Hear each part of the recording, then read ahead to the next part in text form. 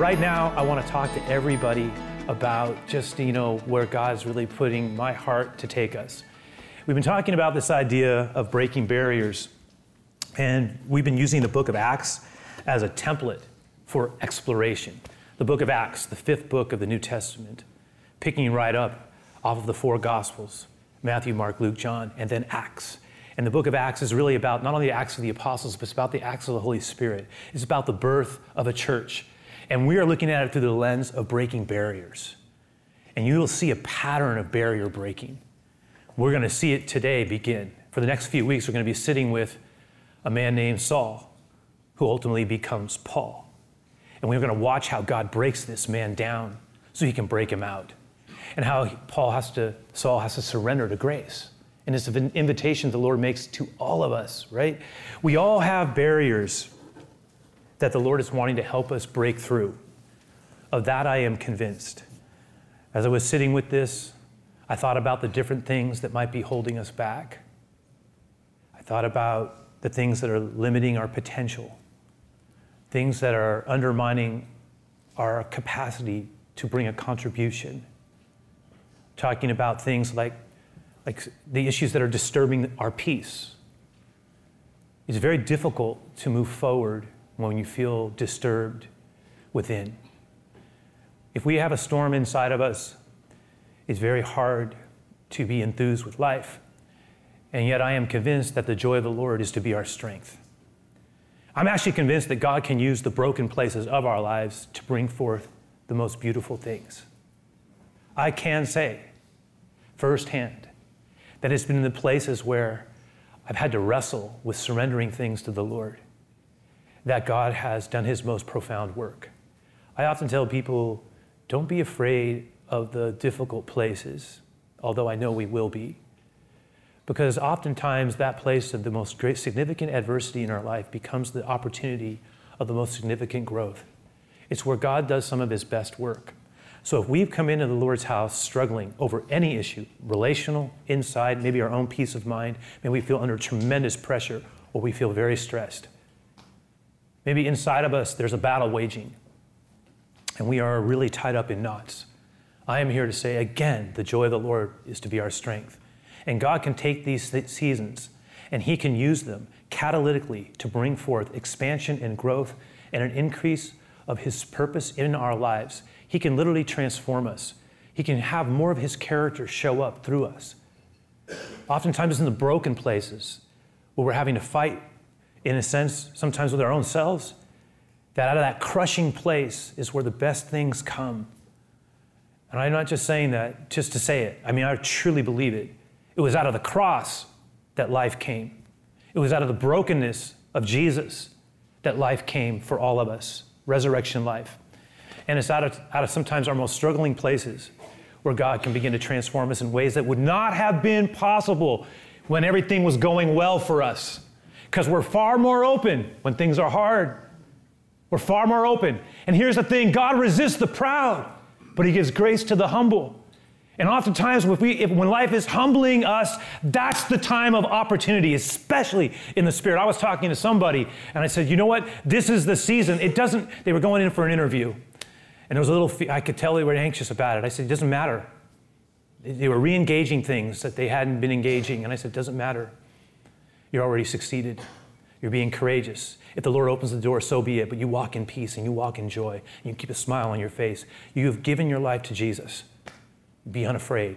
God has not given us, listen, a spirit of fear, but of power and of love and of soundness of mind. That is our inheritance. What is he asking? What is he wanting? What is he inviting us to break through into? Are there barriers that are holding us back? Things that are inhibiting our joy? Is there something that comes to our mind as I'm even talking now? Something that might be getting us stuck? I was away on a little retreat, and part of what I was praying for as I was doing my little journaling, I was thinking about this message. And I said, Lord, don't let me get stuck. Keep me, and I use this word, keep me unstuck. Keep me unstuck. Don't let me get clogged up. Keep your joy and your gratitude flowing through my life. Because remember, if we're all locked up, we're not creative. And a lot of problem solving occurs because we're creative. So we can't get stuck in the negative.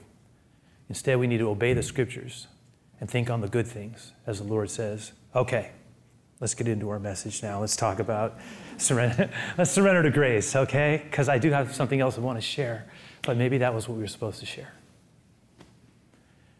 Some of us may recall for the past few weeks, and you can get any of the messages that we've shared about this earlier. They're all online, accessible. But some of us may recall a few weeks back that we shared about the account of a man named Stephen. Now, some of us are very familiar with Stephen. If you have been exposed to the scriptures, especially the New Testament, you would know who Stephen is. Not everybody necessarily has been, nor does. But we talked about how he was violently killed because of his testimony of Jesus. He actually becomes the first person ever in history to die because of what he was saying about Jesus. He was the first martyr of the church, the first in a long line.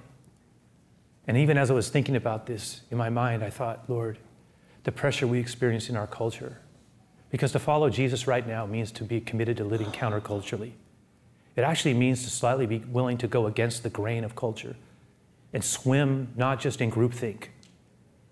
The invitation to follow Jesus right now is an invitation to live, in a sense, in rebellion to dominant think and to follow the voice of the Master who is calling us to follow him. But I'm thinking about the fact that there are a lot of people right now in other parts of the world who, for them to follow Jesus, is not simply an issue of, will I get up early or will I choose to miss the football game? The issue for them is, am I willing to risk suffering and the loss of all things? Am I willing to be stigmatized, persecuted, and in some cases killed? I am telling you, what we take for granted in other places of the world, even now, comes at great, great cost.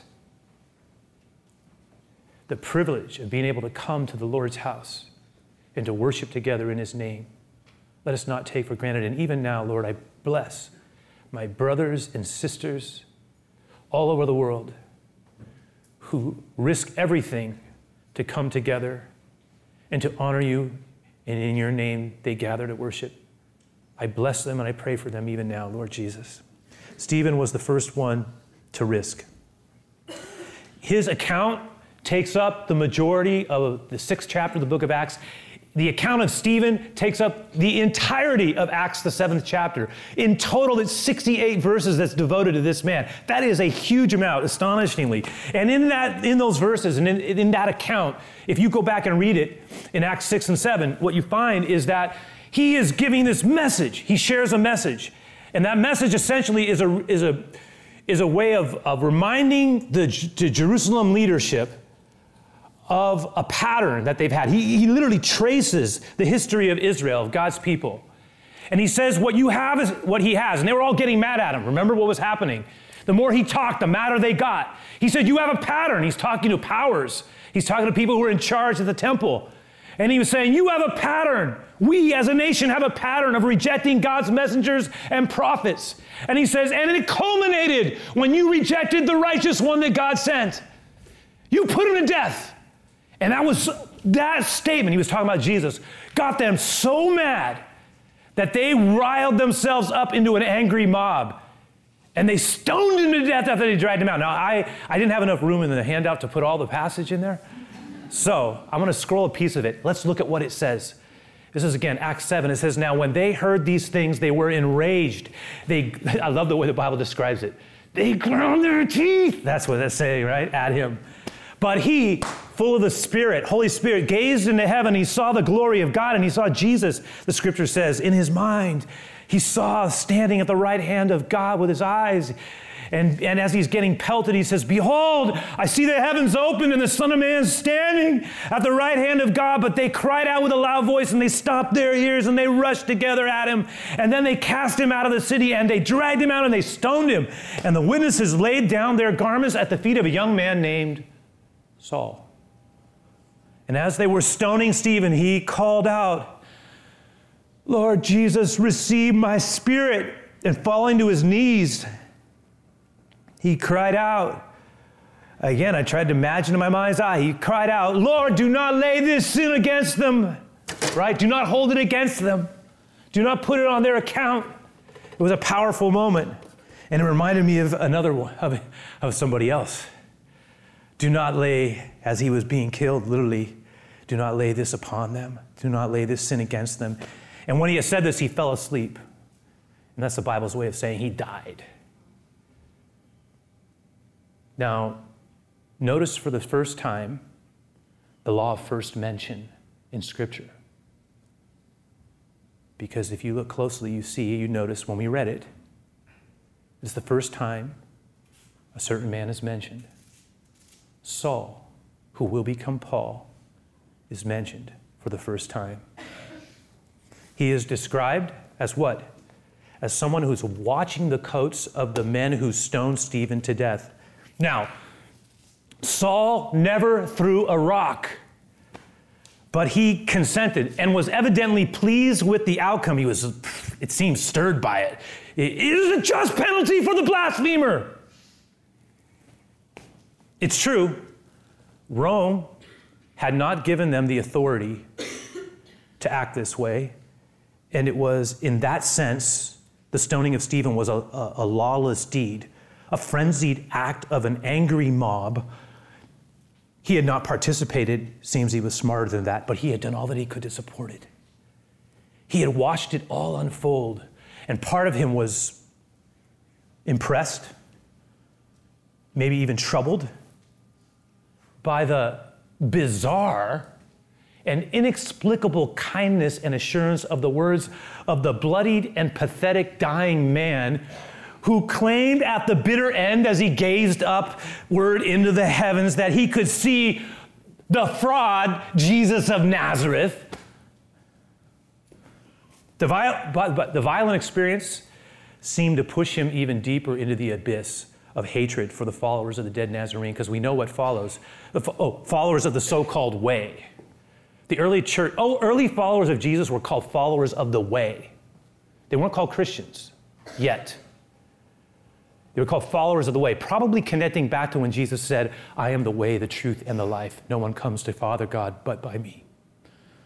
But later on, they'll be called Christians. That term initially was given to them derisively. Over time, it was adopted and became a badge of courage in a way for them. That's an interesting point of history. But what we know is that something happened to Saul. He got even more angry with this Jesus and his followers. He felt that it was an insult to his way, to the way of the fathers of the people. He felt it was an insult to the powers that had trained him. He felt it was a gross betrayal of everything that Israel stood for. And what becomes clear is that the more it went on, the more angry he got, the more he hated, despised, saw the followers of this way as people who needed to be cut off from the rest of the people, from the rest of Israel. And again, it's a fascinating thing to see, but his hatred grows. And soon Saul, in the full strength of his manhood, agreed to become the bulwark for the eradication of the movement. And before I even look at that, I want us to consider a great principle. And here's the principle, and we'll put it up there for those of us who are trying to engage this and are taking notes. But here's the deal. Whatever we make room for in our hearts is what grows. Whatever we make room for in our hearts is what grows. That is why the Bible reminds us in Proverbs 4:23, to keep our heart with all diligence, for out of it flows or springs the issues of life. What the Bible reminds us to both guard and nurture who we are on the inside. Keep your heart with all diligence, the seat of your affections, the things that, like the core of who you are. Pay attention to that. This is an invitation to pay attention to what's going on the inside of us. This idea, and then tend to it. I was looking at the context of Proverbs 4:23, and we're going to flip up a little larger piece of the verse that follow it. Check it out. See how relevant this is for where we are today. Look what it says. Guard your heart above all else, for it determines the course of your life. Avoid all perverse talk. Talk about countercultural. Stay away from corrupt speech. Don't do that. Look straight ahead. Fix your eyes on what lies before you. Mark out a straight path for your feet. Stay on the safe path. Don't get sidetracked. Keep your feet from following evil. It's a very powerful truth. Remember, nurturing has to do with both what we take in and what we cultivate in a positive way, and also what we're guarding ourselves and keeping ourselves from. One of the things I learned early as a follower of Jesus, when I was reading one author, I think his name was Gordon MacDonald, he talked about how our heart is like a garden. And he said, just like a garden, and I've seen this true in my backyard. I clean the backyard, and all the weeds are gone. But it's amazing. 1 month later, they can all come back. Because you know why? A garden unattended does not tend itself. It grows weeds. That's just a fact. It doesn't tend itself. It has to be attended to. Like if we leave it alone, if we don't address things, what comes out of us isn't going to be good. It needs to be paid attention to, cultivated, nurtured. The more, and you know what else I was thinking about? Is the more what that verse was reminding us, and this is why I'm making the connection with Paul and Saul, is that the more we nurture the unworthy in our lives and fill our soul with corruption, and to use the language of Scripture, perversity, the more it starts to consume us and wreaks havoc in our soul. That was exactly what was happening to Saul. Listen, the more Saul nurtured hatred and self-righteousness, the more it grew. Because remember, whatever we nurture is what grows. Whatever we nurture is what grows. That's why, how can I say that? I say this as someone in culture, not outside of it. This is my world too. I think if we're serious about following the Lord, we need to be giving attention to two things. And I know I run the risk of sounding like puritanical, maybe. Not my intention. I think we need to be careful about our entertainment, more careful about our entertainment choices. And I think we need to be more careful about our language. And the two go together. I don't know if we've ever, what comes out of our mouth and what's going into our mind. Remember, what we put in is what comes out. A lot of people paying attention to what their nutrition is. Everybody's on, that's good for a body that will ultimately fade away. But what about our soul? What about our mind? What about our intake? Your word have I hid in my heart that I may not sin against you. What is going into us?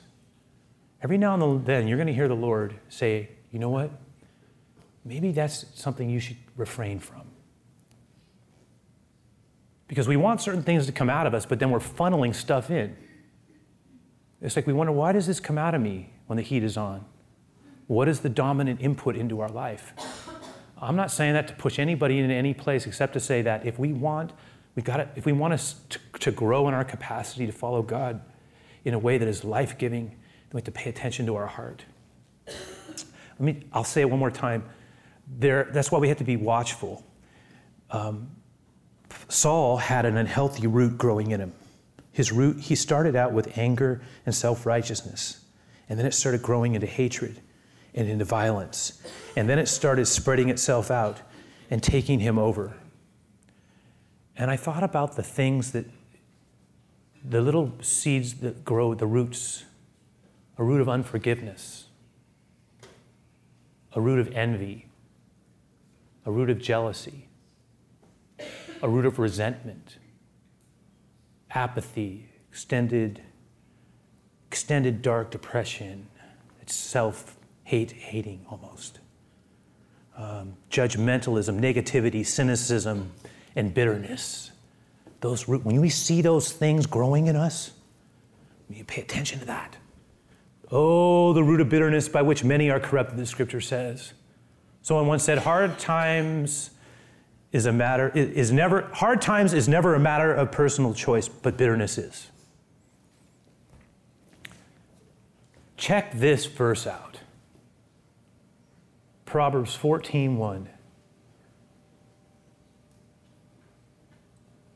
A wise woman builds her home, improves and secures it. Could be a home, could be a business, could be a life. But a foolish woman tears it down with her own hands, with foolish ways and a lack of wisdom. By her own doing, destroys it. This applies to both men and women. I love the fact that it uses, actually, in this case, it's a reminder of the power to create an environment and the effect that we can have on other people. A wise woman builds her house, but a foolish woman tears it down with her own hands. How can we build and not destroy our most beautiful entrustments? Come on. Are there certain things we need to stop doing and stop saying? Like, stop it. You're killing this thing. And again, all of us, this can hit us. Are there certain things that we're saying that the Lord is saying to us, don't stop that. Don't talk like that. Don't do that. That's not who I called you to be. Come on. And then I ask the other question, are there certain things that we need to start doing and start saying? Like a lot of us, God's going to say to us, you know what? Where's the affirmation going on here? Where's the talk that honors me? Where's the focus on the good thing, not the flaw? And I know this because I'm a person. I look at something, I can see a flaw, and it's taken me a long time for the Lord to say, if you focus on the flaw of anything, you can inhibit and undermine its capacity to bless you. That's a fact. We have to really be careful about that. And a lot of us, I think what the Lord might be saying to us is Saul was nurturing his anger. Some of us, we start to nurture our offense. We start to nurture our bitterness. We start to nurture, and instead God's saying, you're nurturing the wrong thing. Reaffirm yourself in the way of the Lord. Reaffirm, honest, speak good words, life-giving words. Okay. Saul was in a destructive mood. He was in a destructive mood. Now check the handout out. Acts 8. We're going to move through this. Look at this. It says, Saul approved of his execution, Stephen. And then it says, there arose on that day a great persecution against the church in Jerusalem, and they were all scattered throughout the regions of Judea and Samaria, except the apostles. Devout men buried Stephen. They had great sorrow, lamentation because of his death. But look at verse 3. There he is. Mentioned now again, but Saul was ravaging the church and entering house after house, and he dragged off men and he dragged off women and he committed them to prison. The New King James Version says he made havoc. The older version says he laid waste to the church. Even Paul himself, many years later, standing in front of a king named Agrippa, way up there in Acts 26, he will share with a curious and bemused King Agrippa in almost poetic fashion. Look at what it says here, Acts 26. Paul's looking back on his life at this time, and he says, I myself was convinced that I ought to do many things in opposing the name of Jesus of Nazareth. Look at this. This is his own confession. And I did so in Jerusalem. And I don't say this in any other way, but for you to know who the kind of man I was. I not only locked up many of the saints in prison after receiving authority from the chief priests, but when they were put to death, I cast my vote against them, and I punished them often in all the synagogues, and I tried to make them blasphemy. And in raging fury against them, I tracked them down and persecuted them even to foreign cities. Agrippa, you got to know the kind of man I was. Raging fury. The last piece there in your handout, Acts 9, we're told Saul, still breathing threats and murder against the disciples of the Lord, went to the high priest, and he asked him for letters to the synagogues at Damascus so that if he found any belonging to the way, there it is, men or women, he might bring them captive bound to Jerusalem.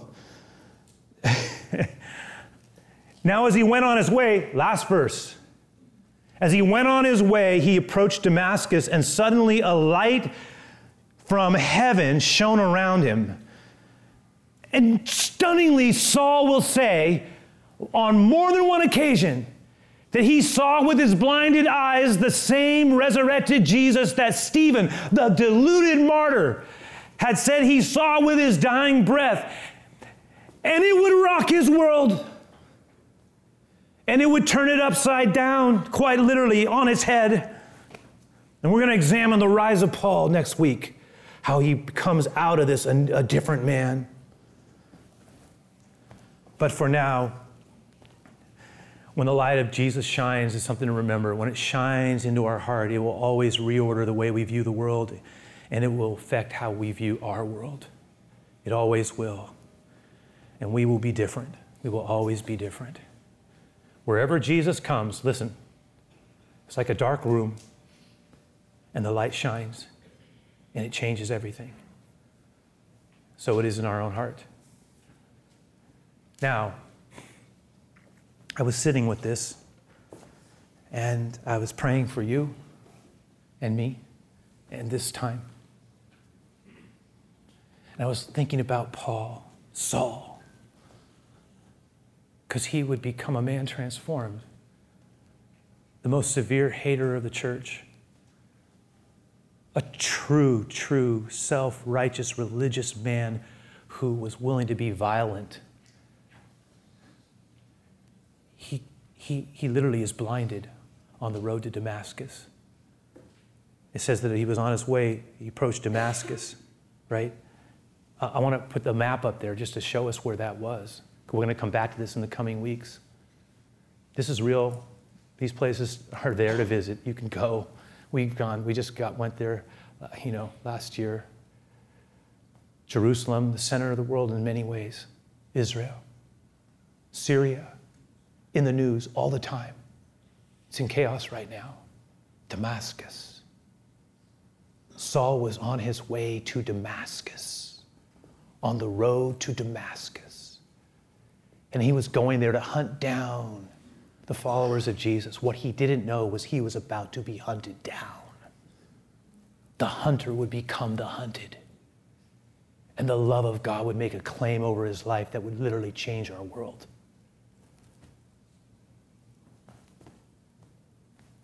I was thinking about it because he's blind. By the time he's done, he's blind. And I was engaging and I was thinking about how the Lord, I go back to the beginning of what we shared, how I said that times when things break down is an opportunity for God to break through in new ways. Like God does some of his best work in our lives when we're most desperate. When we're stripped of things, all of a sudden we're more open. That's when God can do his work. So I wrote a poem, and I wanted to share it with you. It's about this moment. It's from the perspective of Saul, from the moment of his blinding to the moment of his awakening. It's in your handout right there. But it's for us too. And it has to do with how he breaks us down. Stick with me on this.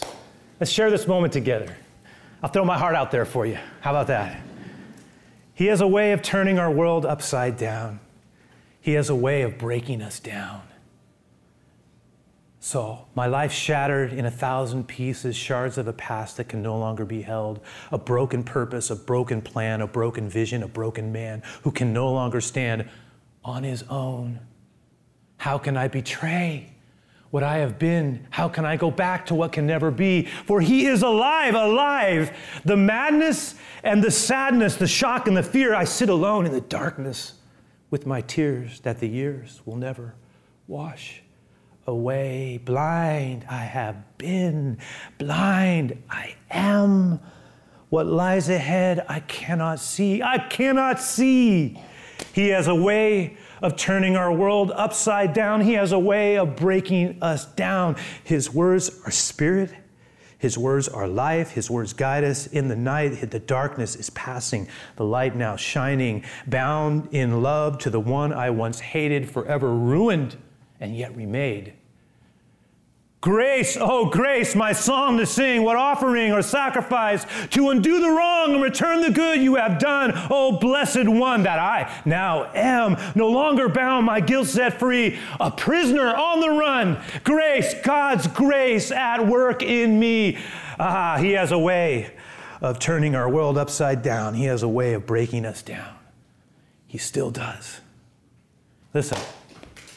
Oh, that was not meant to do. Okay. Hey. I'm just saying. I'm saying this. You've heard me say this before. I love you guys. Let's follow Jesus together. I'm talking about, here's the phrase, the breakdown that leads to the breakthrough, that leads to the breakout. The breakdown. Blind I am. That leads to the breakthrough, the light now shines. That leads to the breakout, a prisoner on the run. Surrendering to grace over my life. That's what we're talking about. So Lord, I ask that you would just guide us. Don't hide from us, guide us. Great Shepherd, all the voices calling to us. All the angry words. Political cause here, political cause there. Offended here, offended there. Noise, noise, noise. Settle my heart, settle our heart, Lord. Surrender to you. Lord, let me never forget that I am a prisoner on the run, set free by grace. I'll never forget it. Prisoner of your love. All the days of my life. I will follow you all the days of my life. Yes, Lord. So be with us as we close this time. Our time of giving, yes.